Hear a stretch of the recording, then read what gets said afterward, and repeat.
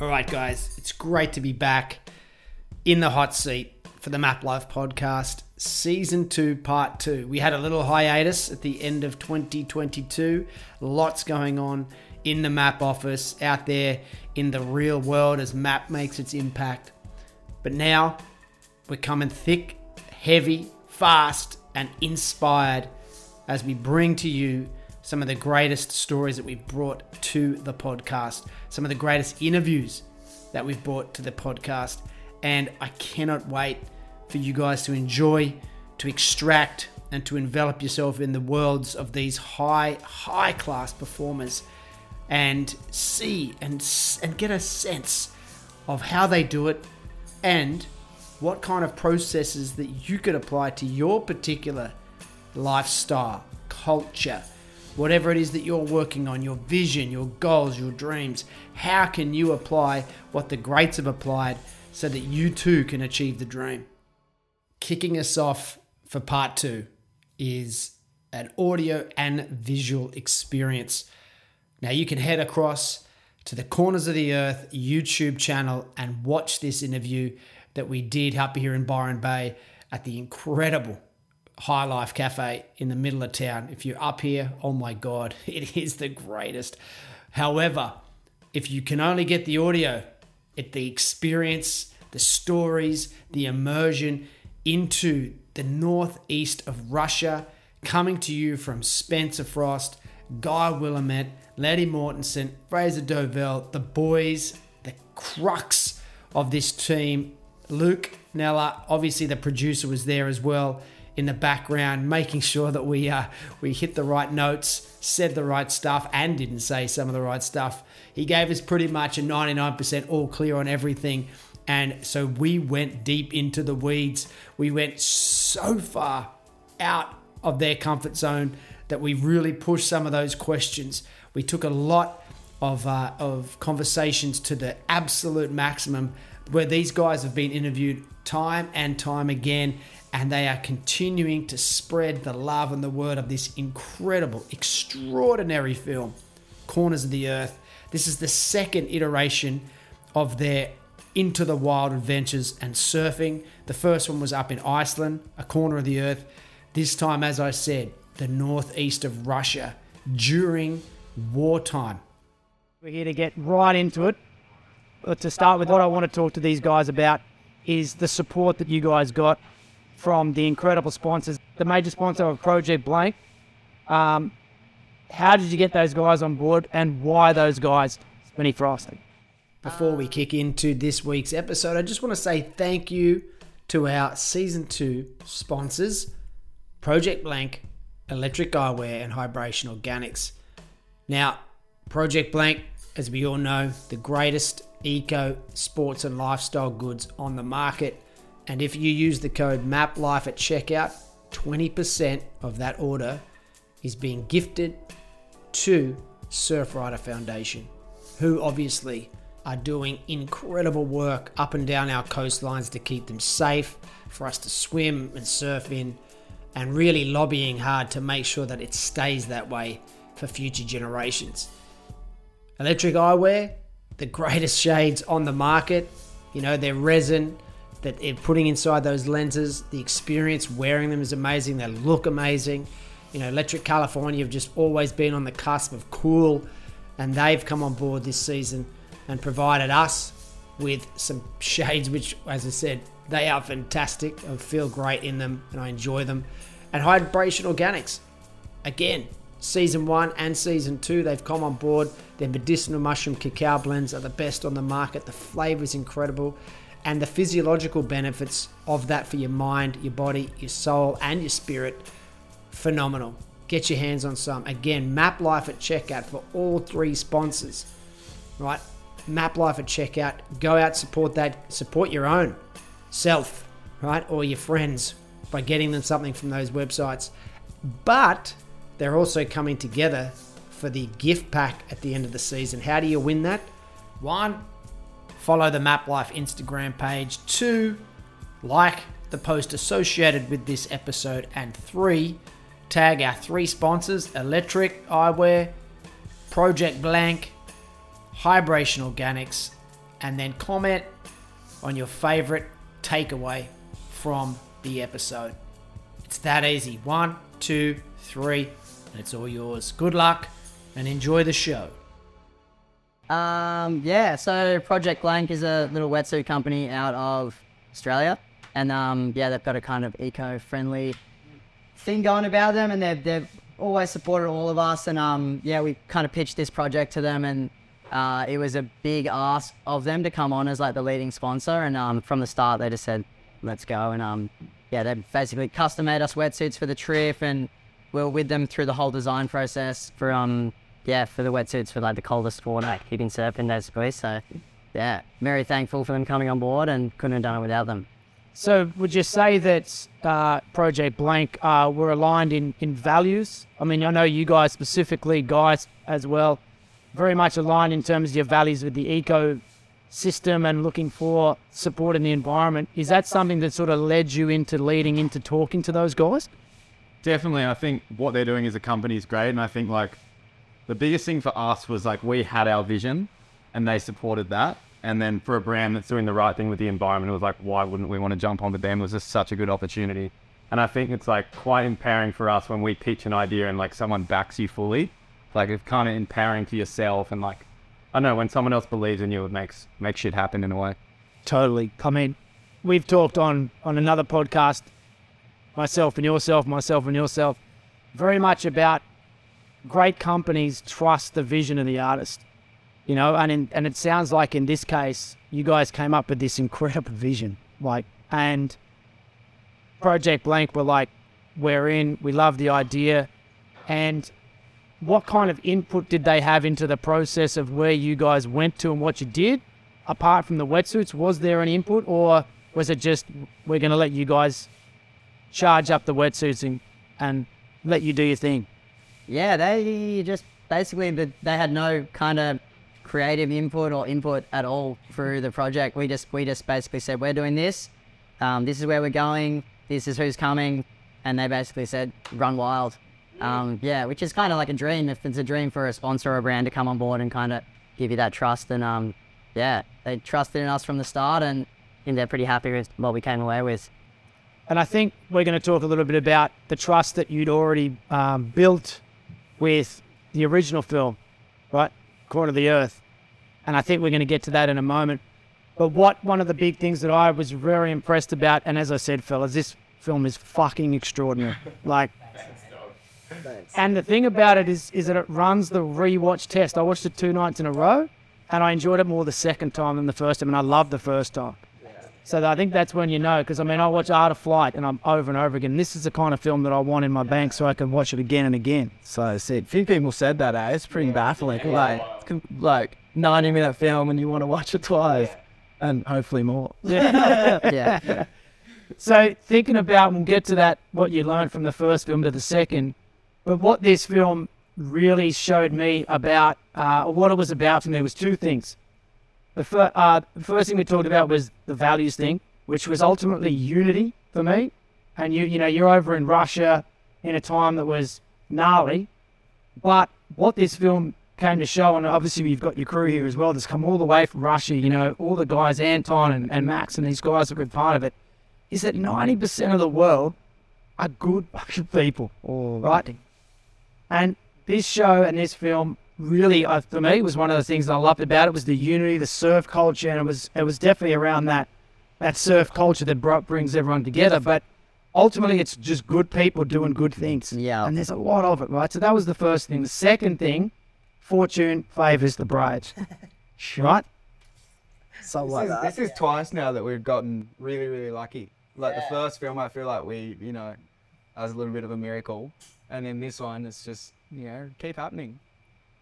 And if you think about what fortune favours the brave is, it's like there's those moments in life where you are tested. Your courage is tested, your will is tested, your vision is tested. How much do you actually want this?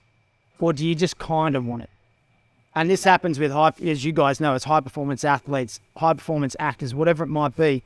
The guys that get to the top, get to that precipice or that mark, that barrier, that block, and they go, I want it more than the other guy. So let's move on. Let's go through no matter what this costs. Because you guys literally had to decide what could have been life and death. Was it that? And for you guys, I'm going to aim this at the athletes specifically, but in that moment where you had to decide we're going forward from Dubai, in that moment where you had your team meeting, it's an individual question. Was there a moment where you considered we could get shot down? Was there a moment where you considered the gnarliest expectation or the gnarliest thing that could have happened, and you had to process that before you said yes to the mission?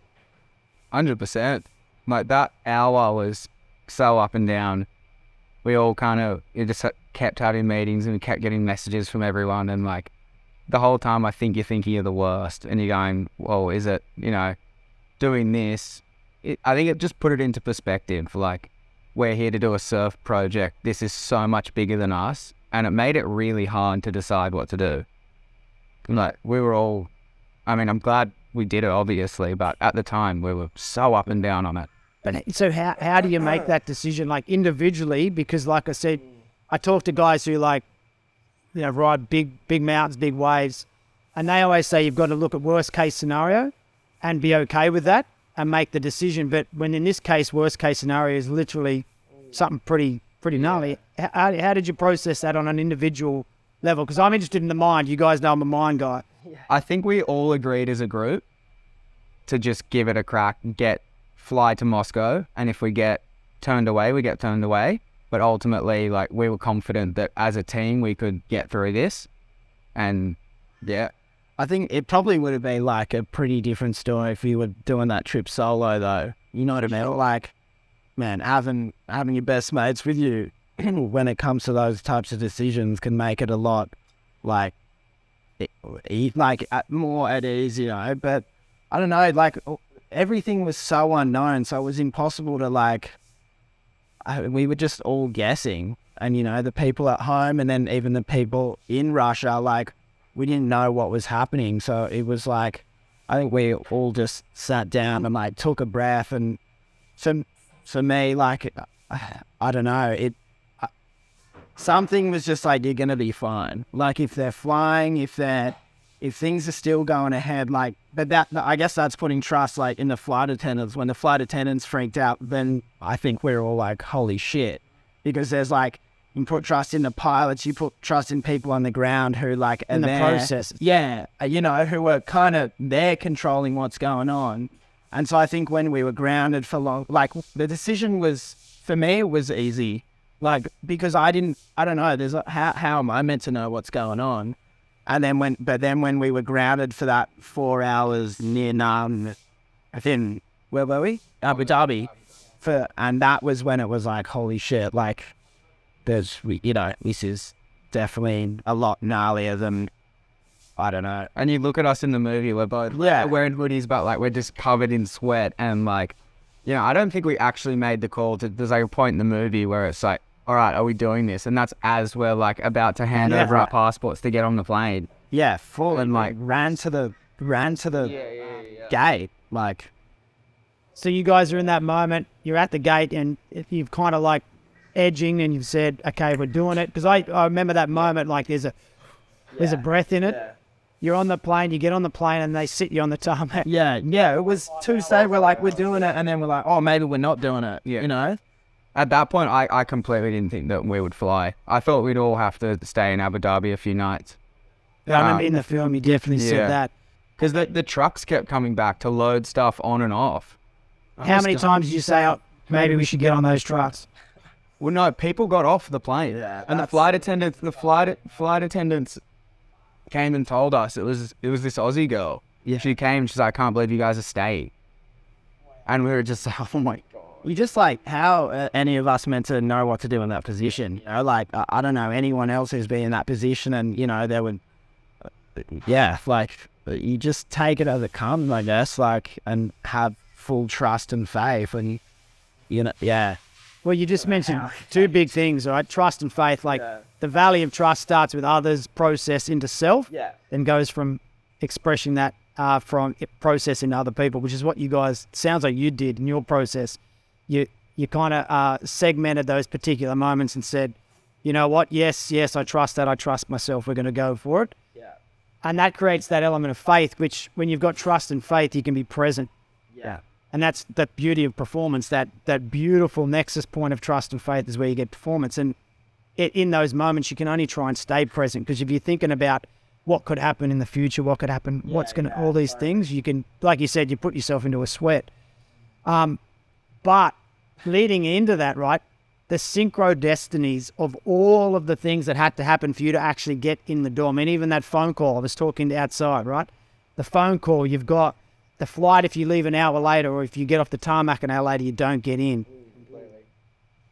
We talk about fortune and the brave, like those moments of testing, because ultimately manifestation or bringing something to fruition that doesn't exist starts with words, then goes to belief, then goes to courage, right? And you guys believed in the worth of the vision of the project. You believed in that it was worthwhile doing, and then that courage is the test, and you will be tested. And you guys were given the ultimate test, but then you get through, and it's, as we said, it's probably the greatest experience of your life. Well, look, but you know, this is where I want to cut to now. It definitely was the best experience of your life. No doubt.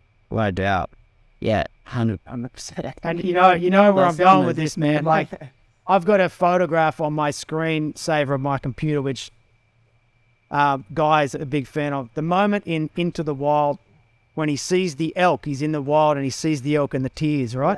Yeah. It's my favorite piece of cinema in history. Yeah.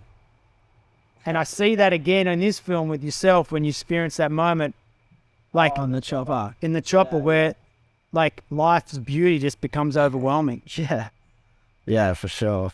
Run me through, like, and I know you might have expressed a little bit about this, but the gratitude, well, just express that moment and what it meant to you in terms of the presence that we talked about before. Yeah. I guess like you, I don't know how long we had on that chopper, but it felt like we were on there most of the day.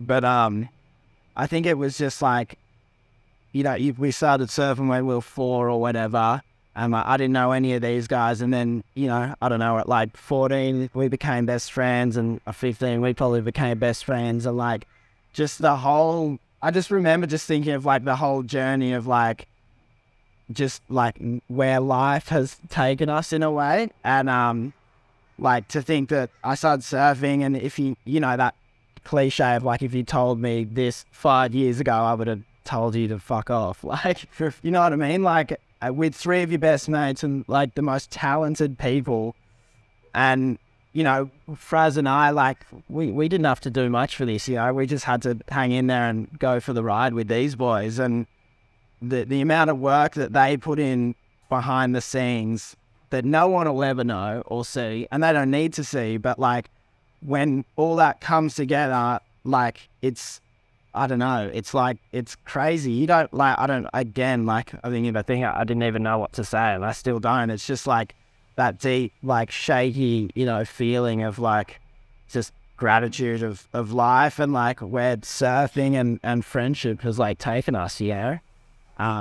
And you're not just sharing that with like a couple of randoms on a film project and you got invited on, you're sharing it with your best mates. It's fucking the sickest thing ever, you know, like it's mental. It's like in that moment where you literally connect to the source of all things, right? When you've got the besties and the best talent all coming together in the best environment.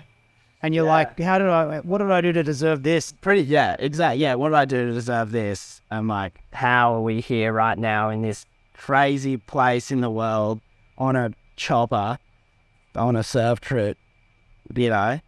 Like, and what I do to deserve, you know? Well, I think what that is that element of courage that you talked about. It's like, this is the feeling I get when I back myself, when I trust, confidence, courage, moving forward into those things, and this is what I get to experience. And the body goes into that. This is what you get, man. It's like that release. Like now you get tingly, you know. Yeah. It's really poetic and beautiful. And I mean, so how long have you guys? You said at 4, you kind of hanging out. You guys No, we'll start surfing when we're 4, and then I don't know, hanging out like we started competing against each other at probably 10 or 12. Yeah. And then started traveling together at 14, and then, Yeah. you know, surfing every day together. So what is it? I'll start with you then. What's it about Fraser? What are the elements of Fraser that stand him out? The reason why he's one of your best bucks. Swiss. Oh, boy. This guy. Say something nice about him. Oh, this is my most hated thing. Get into the heart, though. I love saying I love the boys, but I think like his courage on doing things and like his leadership, for sure. Like he always just like wants to go have a dig, and for me, like I think I appreciate that as a friend, and like having someone to like help, you know, lead or like help lead me and like just feed me that courage and like the belief, you know, and so I don't know, and then just like, yeah, I don't know.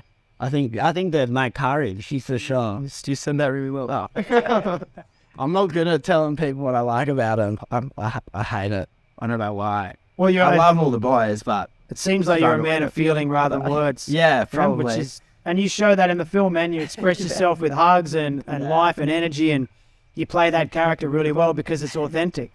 And I think that's you at your best, right? When you feel most comfortable to express yourself as who you are in that feeling and that energetic exchange. Yeah. And you talk about Fraser's courage, man. You going into Fraser, you're, you know, as they say, a cold water veteran. Run me through for you, one, wanting to get back on board for a film that was so challenging the first time, and then what is it about this second project that was just above and beyond everything else for you?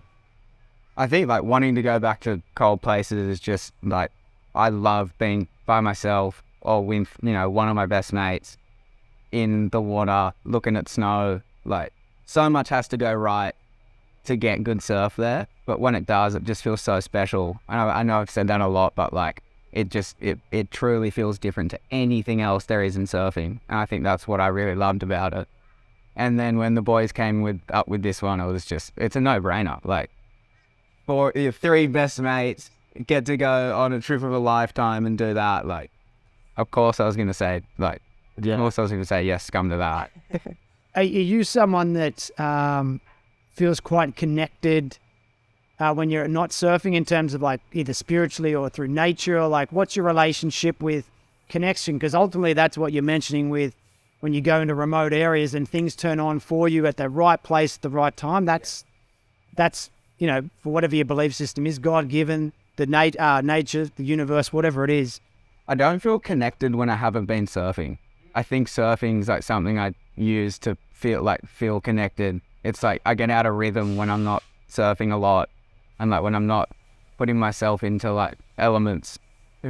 So I think that like I use surfing as a tool to do that, for sure. Is it the same in like bushwalks, mountains, snow? Completely, but particularly in the surf. Like it's the thing that me and Letty love like so much. So I think that the water's my preferred realm. The mount, like we were saying, like when we're in the mountains, and like all the guides there, that obviously so amazing, like at what they do and being in that space, but we just had no idea, and you feel so like powerless in that, like you just like you got nothing. You know, it's like if it wasn't for them, we wouldn't have gotten through the trip.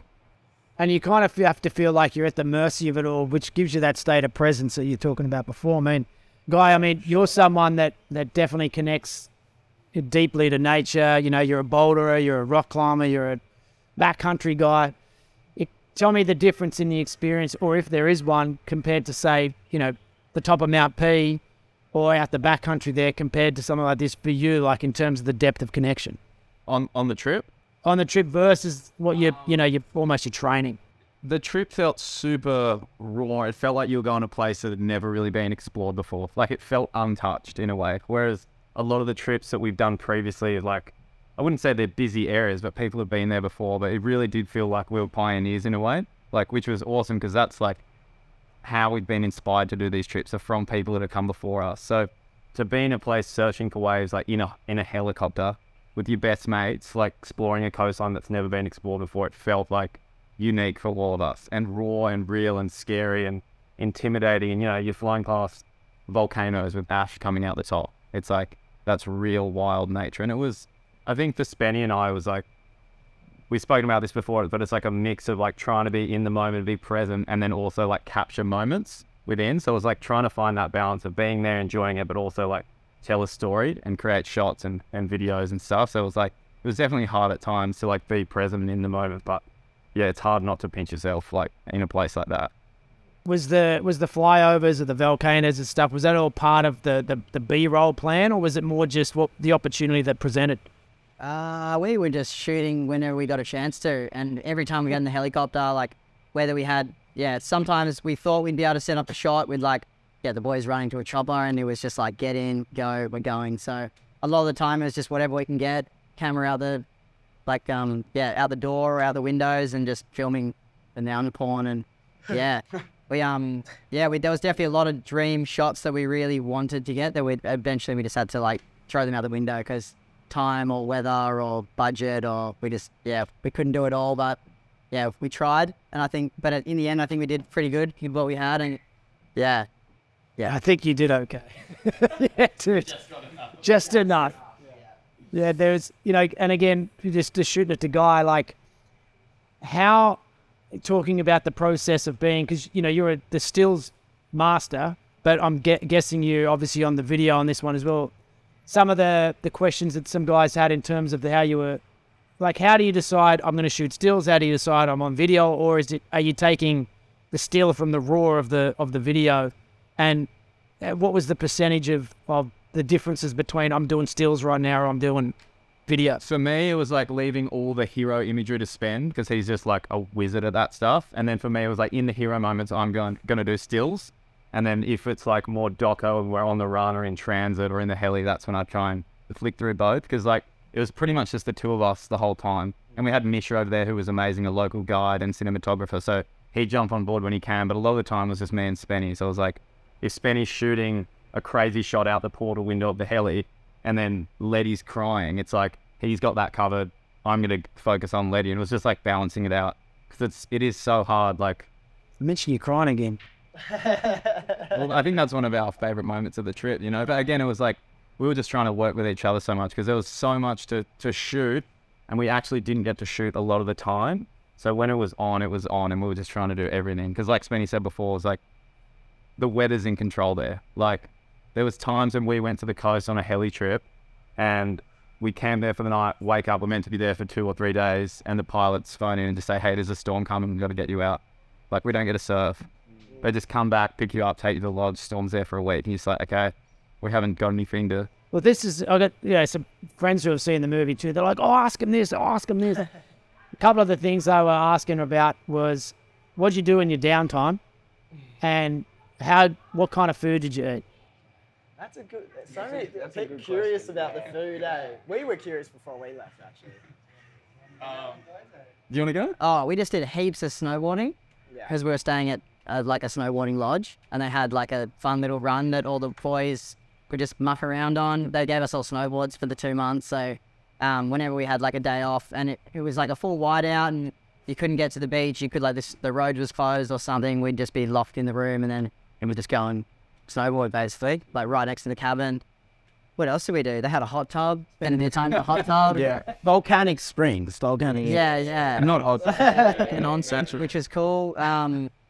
And then, we just basically on the down days, like me and Guy would get together a lot, and like with Max, the like kind of logistics guy, and just plan out the week ahead or like the days ahead. And then we'd kind of, between us, we'd like just be like, what shots do we still need to get? What do we need to still cover? Charge batteries, do data, because it was just, once we'd go to the coast for like 3 days, there's no power or anything. So you have to just like rinse all your batteries, film all the cards, and then when you get back, you have to kind of pick up the pieces and get ready for the next trip. But the days off didn't feel like days on. Like, I don't know, I wasn't dumping footage, but like we were still always planning, like you guys were planning shots, and we were always talking to Max about what we were doing next. And then like, I don't know, we'd go and stretch out or like have a little training session, and like we were all, I feel like we did the hot tub and the snowboarding, but even that's like in the hot tub or in the volcanic springs, we were always talking about what we needed to do. I reckon, like, which was really good, but it still didn't. I reckon that's why we had such a big come down, because it was just like, what are we doing? Yeah, it was no rest. I hate to know how many hours we spent on Magic Seaweed. Yes. Bored looking at forecasts, wind, and I'm trying to figure out what was possible with cars and like the helis and everything. It's like, we got to get this person to pick us up. We need to go here. We need to, like, what was crazy, dude? what was really cool was like going to Max with a challenge, who owns the lodge, and going, hey, we need a snowmobile and a boat in the chopper for 3 days. And he's like, thinks about it. He's like, yeah, done. Yeah. He's like, I can do that for sure. Just seeing him work there was, mate, it was incredible. The boat, he like picked up the phone. It's like, yeah, we got a boat. And I think like we haven't even touched on it yet, but like we were there for 2 months, and like the lady was saying, we're always doing something. Like either we're surfing, filming, planning. That whole 2 months, like in the background, that situation was obviously going on with Russia and Ukraine. So like we were constantly talking to people at home and talking to family, talking to the embassy, and like that I think did take a toll on all of us, whether we knew it or not, because we were like constantly on edge. Like there was times when Luke, the producer, was like, hey, like potentially you guys will have to leave like tomorrow or the next day. Like, so we were always thinking about that. And then when we were all there for the reason of making this project, it was kind of hard to, like when that stuff's going on, to like focus like all your energy on getting. Yeah, there's always a little bit just in the background that's distracted by the potential of either having to bail or, you know, We were almost booking flights after a month. Like, I remember forgot about that. Like, there was that week period where shit hit the fan, and like you had calls being like, let's wrap it up, and then we had people being like, hey, pack a bag and get your stuff ready in case like you need to get out of there, because I think Dubai and Abu Dhabi were potentially going to shut off from Russia. So there was a few days where it was like right on the edge of whether we need to get out of there quickly, and we had like plan A, B, C, D, and E to get out. But yeah, like Sven was saying, that took a big toll. Like, you're trying to make this story and tell this, you know, an adventure surf trip, and then this going on in the background. And like, there was definitely a few days where there was tension between us, because again, like none of us knew what to do or how to like navigate the situation. So it was really. And you're carrying the burden or the emotion, not only of yourself in that situation, but family members, right? That are, and like you say in the film, it's like, it's a loving father, and then you go, and then it cuts, right? So I completely understand what you mean by there's influence, and when you trust those people that you influence, like it seems like that was quite a challenge for yourself, Ray, as probably one of the bigger challenges. How did you process that mentally in order to stay, or say I'm going to stay, in order to go, you know what, we're all in, we're doing this. Like, what was that decision or process like for you? Yeah, I mean, I think just having trust in like all three of these guys, Lukey and the team that we were with in Kamchatka, and just knowing how far we were away from everything, that's what got me through that whole thing. But I mean, getting messages from family once saying, come home now, this is like, so I've never had that before. And there was this whole thing of like having to, you know, kind of mediate with them, and then like, while still trying to do your thing. So like Spenny said, it caused a lot of, you know, stress the whole time. But I completely get where they were coming from as well. I imagine being at home and having, you know, like, it'd be so hard if you put it in their shoes. So I get it, but it wasn't easy. Yeah, and we definitely don't want to say that there's a shift of like a projection of emotion from people that love us, but you know, there's those times where, you know, the sons and daughters have gone off and spread their wings, expanded their, you know, experience, that have been gnarly things like climbing K2 or going to war as an example, right? And it's just I guess an indication as to how much we are loved. But I guess the decision, like we said at the start, the fortune favors the brave. It's like, yeah, we can turn back, and then it's like you say in the film, but then it's over. Or yeah, you know what? Like, you're right, guys, we could stay, but I need to get back to my family. And then you get back and you realize there's that regret that it just sits in the back of your mind for the rest of your life, where you're like, what if? Like Spen and Guy said before, like, I don't think we were going to leave unless we really had to. I think we knew, like, once we got to Kamchatka and we saw that place and saw how isolated it was and like how incredibly beautiful it was, I think it would have taken those airports shutting down for us to go, okay, we've actually got to go. And with that, how many plans we had of what if something happened, how we get out of there. Like when you have all those things, it settles you for sure, or for me it did. So like, yeah, and then, yeah. Which goes down to show that, your team that you put together, was the preparation allowed the execution, which allowed you to kind of enjoy it for as much as you could. For sure. If you do get stuck in the northeast of Russia, like you're not on, like you said, you're not on your own, you're not McCandless, you're not in the middle of Alaska doing things, with hook and knife. No. You've got people, you've got solid crew, you've got obviously comms if you can. So the Russia crew really did, I think, give you that sense of, well, no matter what goes on, we've got safety here. I remember we had one night where it was probably the height of all the chaos that was going on, and I kind of just took Max aside and I just say, hey, we're all stressing, we're all really worried. And then he just kind of just sat me down. He's like, your safety is like our number one priority. So he's like, you guys are fine. And he's like, we're constantly checking the situation, we're constantly assessing everything. They're like, yeah, he travels around the world and he knows the global news, he knew the situation, everything that was happening. So hearing him say that, I think really kind of, that was like a bit of a turning point. We're just like, oh, it's cool that they've got our backs and like that. And then they were just like, he's like, do you want to make this project? And we're like, yeah, we want to do it. He's like, well, you got 2 months here, so yeah, let's do it. That was a huge turning point. Yeah, and he was like, in. He's like, after the first few surf trips, when he saw how much it meant for us, and then saw the value of doing it for it, and like everything that's going on, like, and then like the quality was cool, but he worked with Travis Rice's fourth base, and like he works with some of the best snow athletes in the world, like, so it was pretty cool that he just like kind of saw the value in this surf film and like jumped on and believed in us. And so, yeah, getting him on board was something that was really impressive for me. Is like, how do you pitch a project like this that has never really been done in terms of surfing, and how do you pitch it that so much so that he's like, yeah, I'm involved and keen. How did you get him on board? I basically went on I sent an introduction message that we got translated into Russian, and it just said, my name's Spencer Frost, filmmaker from Australia. We want to come to Kamchatka. Is there waves? Can you help us? Pretty much. Simple as that. Translated into Russian, sent it to like 20 people on Instagram, and then Anton, the local surfer, got back to me. And from the start, like the first Zoom call we all had with him, he was just like, you can tell he was on and just like such a character. And then the other person, Anton, introduced us to Max, and then Max, we found out, was the same guy who ran all the logistics for Travis's film, and he's done like BBC, Nat Geo, all types of stuff. He's got the helicopters, snowmobiles, boats, guides. Like, basically having him on was just like, we were set up to success, basically. He just had to find ways, which they were like amazing snow guys, and they'd been in those mountains for like 30 plus years, but they weren't surfers apart from Anton. So it was a little bit hard. That was like a whole nother beast of a logistical nightmare trying to, like Fraser, you were telling a Russian helicopter pilot where to land, where is like a left point bridge. Had to draw it in the snow, like sit there with him and go, okay, so this is what the headland looks like. We need to get here to like see this wave, to have like a vantage point.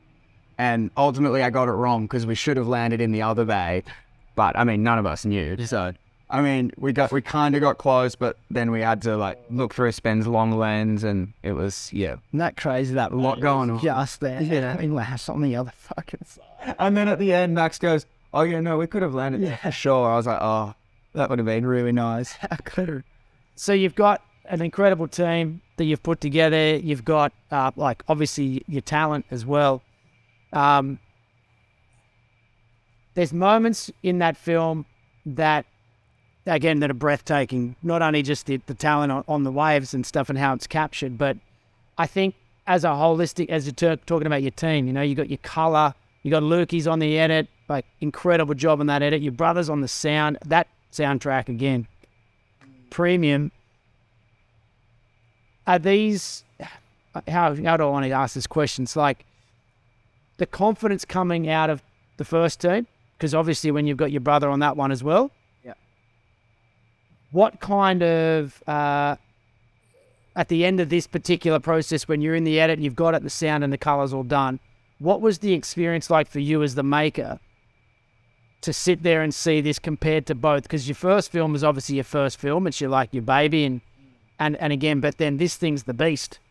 So what was the experience like? Was it a different experience coming to see the final product for you? I think this one just took so much more out of like all of us, and like it wouldn't have been possible without with me and Guy was saying, like, collaboration on this one was like the biggest part of everything, because we had like there's probably 100 people, maybe more, that in some way helped make this project happen. Like all the guides over there, like just all of us, like all the sponsors, everyone that we're asking for like just help and information, and so many people came together to help us, and a lot of them just kind of believed in what we were doing and jumped on the project. So but yeah, I think the first one was just like us, the three of us, just having a punt and going on a surf trip, and it ended up being something probably like bigger than we thought it would ever be. But yeah, this one's just was such a bigger beast, big budgets, like obviously we're going to a place that no one had been before, so like a lot of risk. And I think this one's, they're both amazing in their own ways to look back on, and I would like to I was saying to the boys, I haven't watched it in probably like a year, so I'd love to sit down and watch the first one, and then maybe even watch the second one after, and start planning the next one. Yes, Please. I watched the first one the other night. Did you? First one's just, I just can't believe how much of a, like, we just had such a fun. It was such a fun. We had no idea what we were doing. And if you think about I guess in comparison, let's say like an Art of Flight, like a Curtis Morgan film, there's 5 or 6 like red cameras on the snow there. There's 2 guys on the heli following along. You guys had 3 cameras, maybe 2 at any one time. To capture that quality of image, it's a testament to your skill, obviously, in the planning and the preparation, but ultimately it's a testament to, like you just said, the preparation and the teamwork that goes into saying, this is what we want. Are we all in? Yep. Are we all in? Yep. Like, as I said, the outcome of this film is phenomenal. Phenomenal. And I know you guys are going to hear that over and over and over again, but I guess for the 3 of you guys, what was the big difference that you took from, or the learning experience that you took from the first film, and that you took into this film, and did that learning experience work, or did it play out? Was there something that you took from the experience from the first one? Maybe we can all answer this in our own way, because I think it'll all be pretty different. But I think for me, I just learned how to take photos on the last trip, pretty much. So that was very much a passion thing for me, and that was kind of led me into a photography career in a way. So I learned so much from that trip. I think, like, how to shoot in the cold, what gear you need. I think survival, we spoke about this the other day, like we were fully punting on that trip, and a lot went wrong. And I think when you're in those climates, like, there's a pretty fine line between like being brave and being stupid. And I think we were very lucky to get away pretty unscathed on that trip for sure. So I think going into this one, like the boys have already said, having the guides there and being like, hey, this is much bigger than just us. Like, we need like a proper team on the ground there, and just going, if we want to make this as good as it can be, we need, like, you know, a big team there. And like Spen said, collaboration being like the biggest teach for us on this. It's like, we don't have to do everything.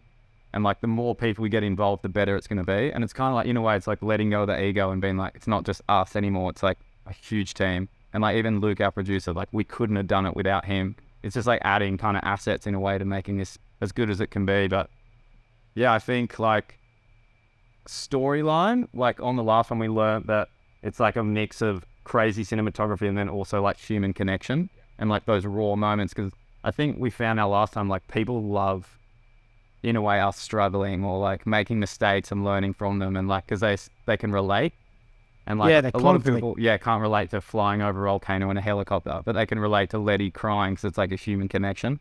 So I think we wanted to bring that a lot into this trip and this story. Yeah. Okay, so What about fun crying? I'm getting there. Let's go. that's exactly where I was about to go. So No. no, it was this. So we've got you on the mic now. So one of my good mates, Ewan Donick, he's a former pro, well, I think still pro bodyboarder, but when we lived together, he talked about an experience at Chopu where he got held down twice, run over the reef, and he got into the bay and said he just got onto the sand and just burst out in tears, like, because it was that emotional experience that he couldn't hold that in on a positive and in a life-threatening way. And in this particular case, you know, through that film, like, you guys have expressed that really well, like, exhausted, nothing left in the tank.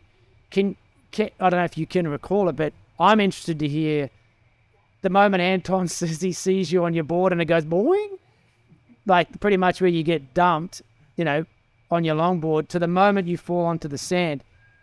What's the process like in your mind? Does it go through, like we said, worst case? Was it just complete survival? Can you run through how that felt in a play-by-play? Yeah, so it was, I guess initially, we landed on the beach in the helicopter. Fraser had seen this wave out the window and we were all tripping that this wave even existed, like in the Far East of Kamchatka, that we'd found it.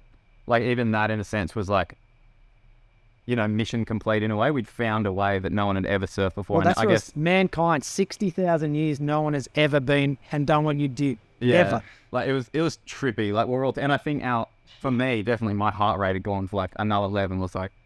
I was like, okay, I want to shoot water because we could get like some of the craziest shots ever. But then it was also like it's -15 or whatever it was in 1 to 2 degree water and you're paddling a kilometre out to sea. So it's kind of weighing up whether that was a good idea. And then Anton said he had a 10-foot longboard in the helicopter and he's like, why don't you swim out on that and then shoot off the male in the channel? And I was like, okay, I'll do that. And I was a bit lagging setting up my camera and stuff with the boys. So they'd already paddled out. And then I don't know if you can recall in the video, but the shore break was like pretty gnarly.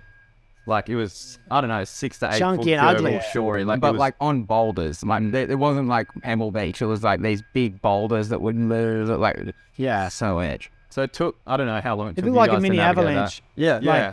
It was 8 foot. Yeah.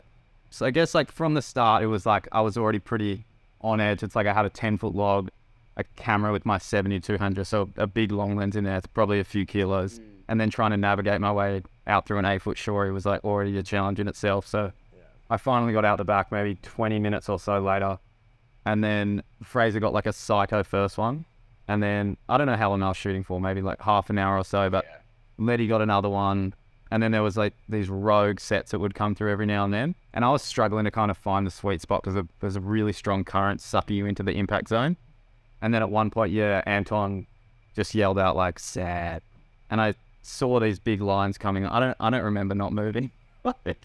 I thought I started Maybe to it paddle. looked like you didn't move. You're trying. Yeah. But yeah, I just remember going like, that I'm sure you've had in the surf, there's like a big set and you're like, oh, I'm not going to make it under this. Like, and you kind of pause and go, do I stay where I am or do I try and clear it? And I can't even remember, to be honest. Like, I think it cleaned me up and I remember being underwater and I was just like, don't let go of my camera. Don't let go. But the log was like, it was a 10-foot log, so it was dragging you really far through the inside. And once water gets inside your weddy, like, you're literally gasping for air. Like the boys described, it's like the worst brain freeze ever. And when that's happening over and over and over, and like you're literally grubbing your face and just being like, fuck, like, it's like you can't move. You actually can't move. I spoke about it the other day with someone. It's like, when you're in the ice bar and you kind of like have that safety of going, I can get through this, but I know I can get out whenever I want. It's like you don't have that. It's like you have to get through it. And I think I just started to panic. And it's like I got pushed pretty far through the inside and my leggy at one point, I was kind of out of the impact zone, so I was safe, but my leggy got caught on a rock and I kept trying to get the leash off because I was like, fuck this longboard. Like, I need to get rid of this thing. And I couldn't because it was like, had those big mitts on and I was trying to get my hand in through the cuff, but I couldn't get it in because the mitts were too thick. And I think I just started to like panic more and more. And then eventually got pushed out into the channel on the other side. And it was probably, I don't know, 2 Ks away from the helicopter at this point. Yeah, so far. You had to paddle back out. So every time you fell off, you got washed through this impact zone and then you spat out on the other side of the bay and you have to paddle all the way around. So around the back. Because there are these weird ledges and like, it's like pushing that way. It's not that big closeouts down from the peak and stuff. Like, it was Gnarly. Yeah, it was gnarly. Just, I was, there was like 2 parts. One, I was like super exhausted and bummed, and the other part of me was like, we found a wave and I fucked it shooting it. Like, I blown my opportunity. So there's like one part of me is like in survival mode and the other's like, you've blown this so hard. It was like the inner critic. So I was battling between like exhaustion and inner critic, like, you're not good enough. The boys have probably got psycho waves and you're fucking struggling on the inside, dying. And then eventually, I don't know how long, another 10 or 15 minutes, paddle out the back. And So sorry to interrupt, but you going through that inner critic while you were getting rinsed? well, I'm getting in. Yeah. So it's almost like your mind went into a potential distractive mode, but not necessarily one that was supportive. It's like I speak for me and Spenny here. We've never put so much effort into a trip before, ever, into a project, not a trip. And I think we both had visions of capturing a wave that had never been surfed before. And that was my goal, to get like the craziest shot ever. And same with Spenny, like get these crazy images of a place that's never been shot. And when I had that opportunity, like something I've worked so hard on and then kind of blown it, or like, you know, I've learned in a way now I can look back and reflect and go, and that was like one of the biggest lessons for me in this photography realm. But at the time I was like, fuck this. So there was like survival and inner critic, like those two. And eventually I made it back out for the boys, and Letty looked at me and he was like, dude, like, where have you been? Like, are you okay? And I just kind of like, I'm okay, but I wasn't. Like, I was struggling.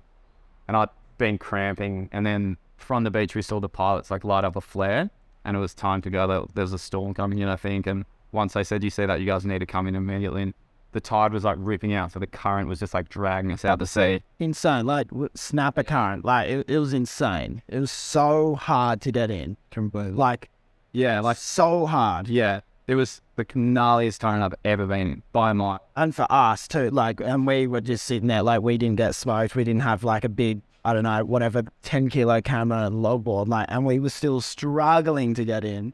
And I think like trying to balance a camera housing, which is the most awkward shape ever. Yeah. Like in the center point of a longboard while you paddle, it's like, would have to be one of the most frustrating things in the world.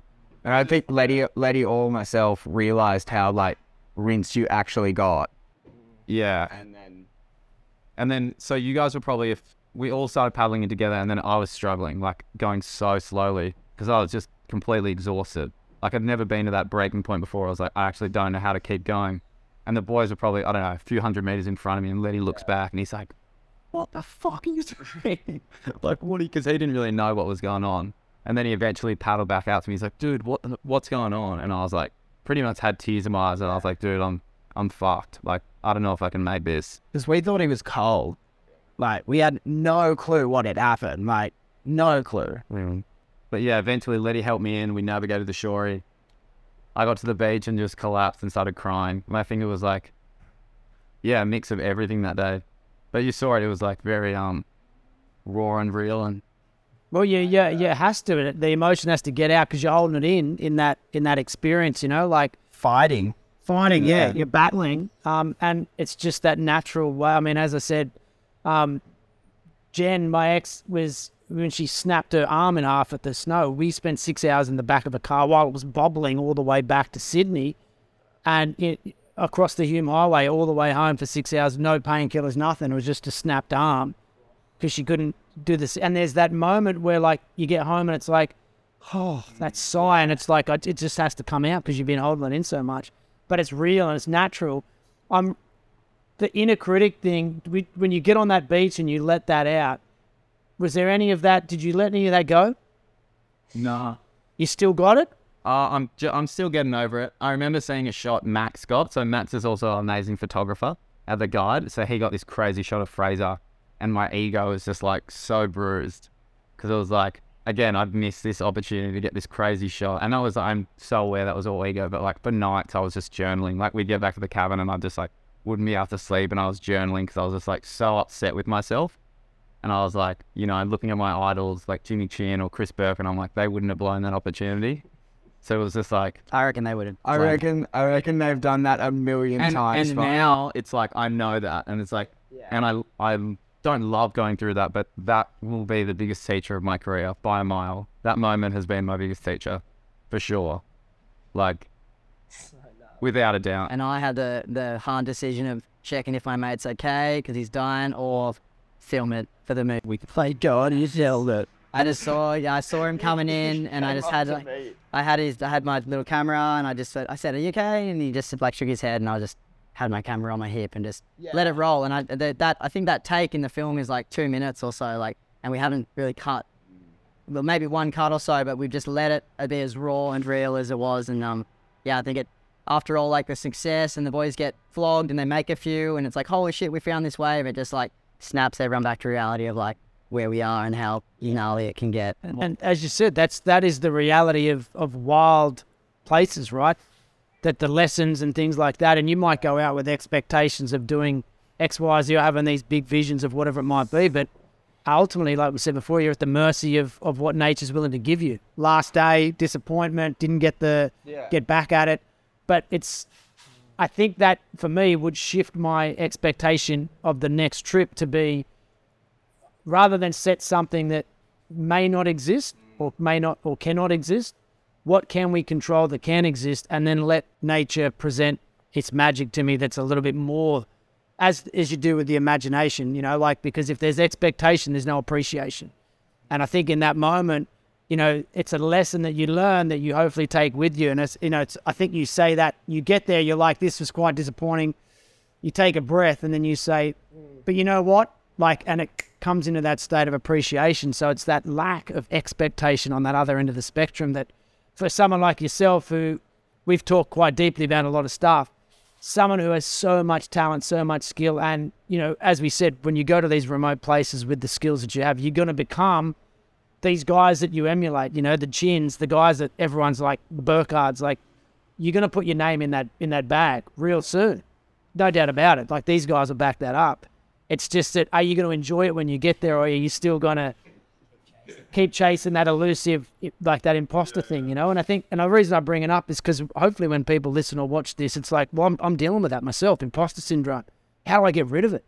And again, these are lessons that you're helping people as we go on. These are lessons that asking young filmmakers, it's like, what did you learn on this particular trip that, someone who's coming through, that wants to go wild, that wants to do something crazy, wants to have a big vision. How do I do it, Spenny? What would you give them in terms of advice? I think we tapped on it before, but I think just letting go of a little bit of the ego and collaboration, and just it's not just about me, it's not just my project. If we're going to need it to do a project this big, we needed to enlist a whole bunch of people in all kind of different walks of life to do it. And then, just knowing, if I'm not the best at something, get someone else to do it. So for the color grade or the editing, I was all these things that I can do to a bit of a level, but it's get the experts, get the best, and find the money and make it happen, because we didn't want to cut any corners with this.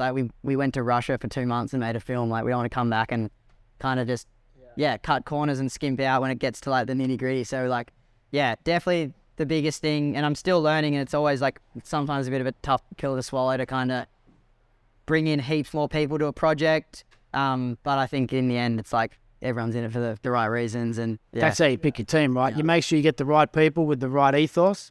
Again, unity of values. We talked about that at the start. The idea is that if you've got the best of the best in what they do, you're going to have all, that table's full of the best. You're not just picking little bits off people. It's a full table full of it. Yeah. And then you can sort of feed off of that as much as you need to, because all that energy is going to create something greater because of the quality of the team. And you even read the Tao Te Ching, they talk about the best leaders, once the task is completed, the people think they did it themselves, and that's one of the things that a great leader does is he employs or collaborates with people, empowers them to that moment where they go, I get to express my own creative expression and my own self in this piece, like Lukey or your brother or Tim or whatever it is, these guys in their way. And then the leader stands back and goes, look what you guys did. And they're like, yeah, we did it, right? But you're the guy who's led the team. That's what a great leader does. So good team on this one. So for young guys specifically, it's get a team, right? It's the same thing with a band of musicians. You get a good team together. If you can put people together that have the same vision, the same love for what they do for one another, hopefully, you're going to come out with something that's amazing, or at least the experience is going to be life-changing, and you probably get both if you get it right, Well, I think that in terms of what I was going to ask in terms of all that stuff, for me, probably the last question I will ask would be, because you're all in the water, sea life, sea lions, sharks, what's happening? Is there any thought in your head that it's like black water over there? Yeah, there was nothing. There were sea otters. There were heaps of sea otters, at one of the waves, which was sick, and they'd all come and sniff us out. And then there was one sea lion one day that was There's a few sea lions. They're big and kind of, because all the sea otters, they're too scared to come up individually, so they come up in groups of 10 or 20. Yeah. It's so funny. They're just these little Greagles that pop out of the water. They're so cute. They're on their back, but they're so inquisitive because obviously they've never seen like people surfing there. And they're like, what's this? And then like between that, you just see these big heads of like these scary seals that just like pop up, and you're like, oh boy, I hope that doesn't come close to us. Yeah. And then what else? Like I think the orcas just they don't come. Nax and stuff were saying they just don't come into the heads. They kind of just sit. Yeah, different season. Same with brown bears. They were just waking up as we were leaving. Brown. Yeah, Max was saying that 10 people in the city of Kanchaka like die a year from bear attacks. No, wasn't it one? No, I think There's a lot of bears there. Summer's got like attacks in the city. yeah. Summer's like another world of life over there. You've got brown bears. I know sharks do come in the summer when the salmon run. You got lava. Yeah. More lava because it's not all frozen. Orcas. It's like frozen over. Yeah, there's some crazy shit happens in summer. We should probably go back. Kind of glad we went in winter. Yeah. You don't want to be dealing with freaking megalodon bears.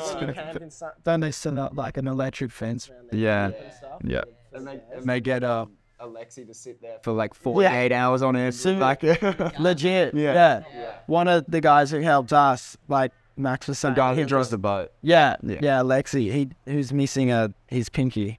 Is it? Or no, this one. And he'll just stay up all night watching over the can with like a gun or something and just smoking ciggies. Serious. How like crazy different. But just like he told us that like this guy is the best bloke ever. It's so funny. He didn't speak a word of Russian, but like what? Sorry, I'm of English. Yeah, good trick on. But when we were in that boat, like and like in that area, like you just feel so safe around him. Like you can tell he's just been doing it his entire life, and like there's something about him. It's pretty cool. What one of the things, or the first time I met you, laddie, was on the headland at Ave, and you were coming out of surf with a grom. And I remember you were coaching him. I was like, hey, bro, like, hey, man, and just give me a sec. And then you were just teaching him about what he was doing in the surf and just engaged. Like, there was no distraction. It was completely there. And one of the things that I think everyone loves about this film is that moment where you guys all connect with the Groms in Russia, right? And, like, you could have gone through that whole thing and gone, no, we're focused. We're doing our thing. But I knowing these guys particularly, it would have been like any opportunity to express and to explore and to give back.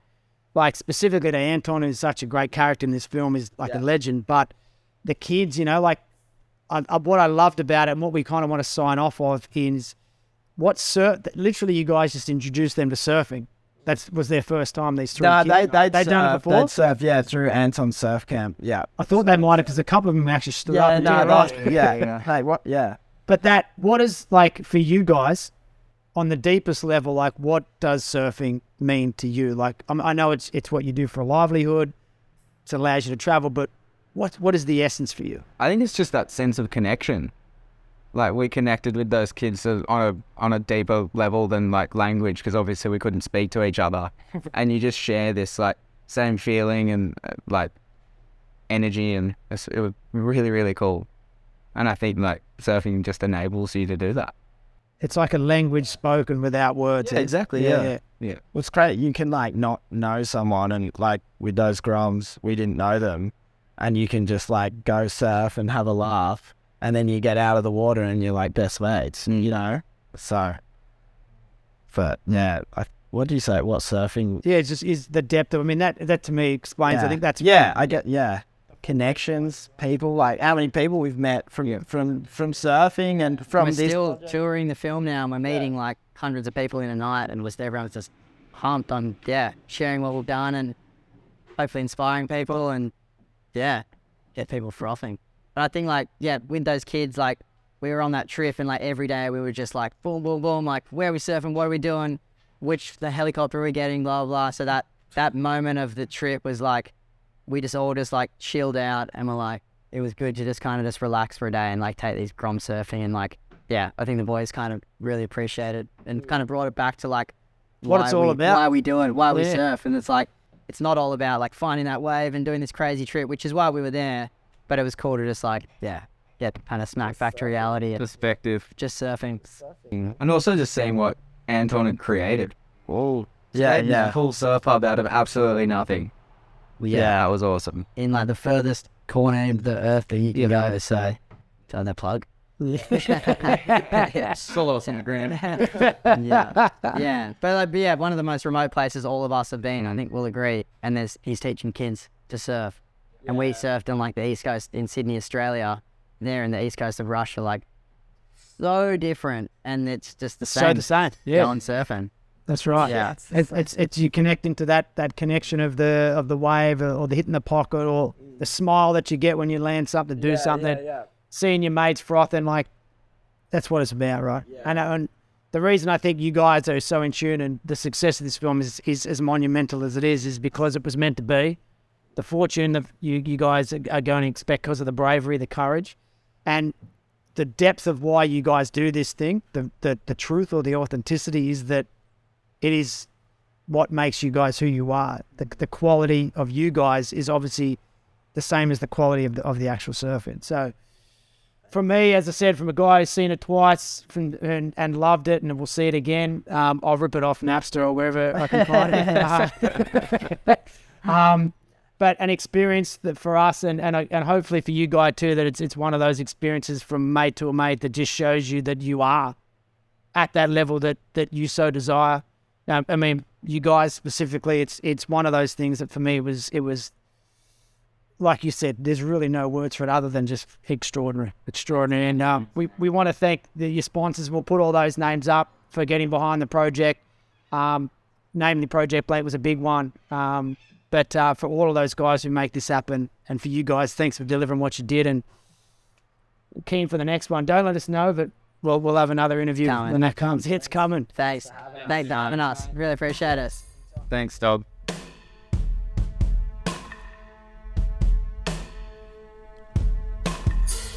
The episode that you've just listened to is brought to you by MAP's own Talent Ascension program. It is the innovative 3-tier coaching program in which you receive exclusive membership to the MAP Basecamp, which is our online app, a weekly goal-setting session, a weekly Empower workshop, and you can elect to have one-to-one mindset and performance coaching as well. Now, the Talent Ascension program is a complete game changer for those who want to achieve big in 2022 and beyond.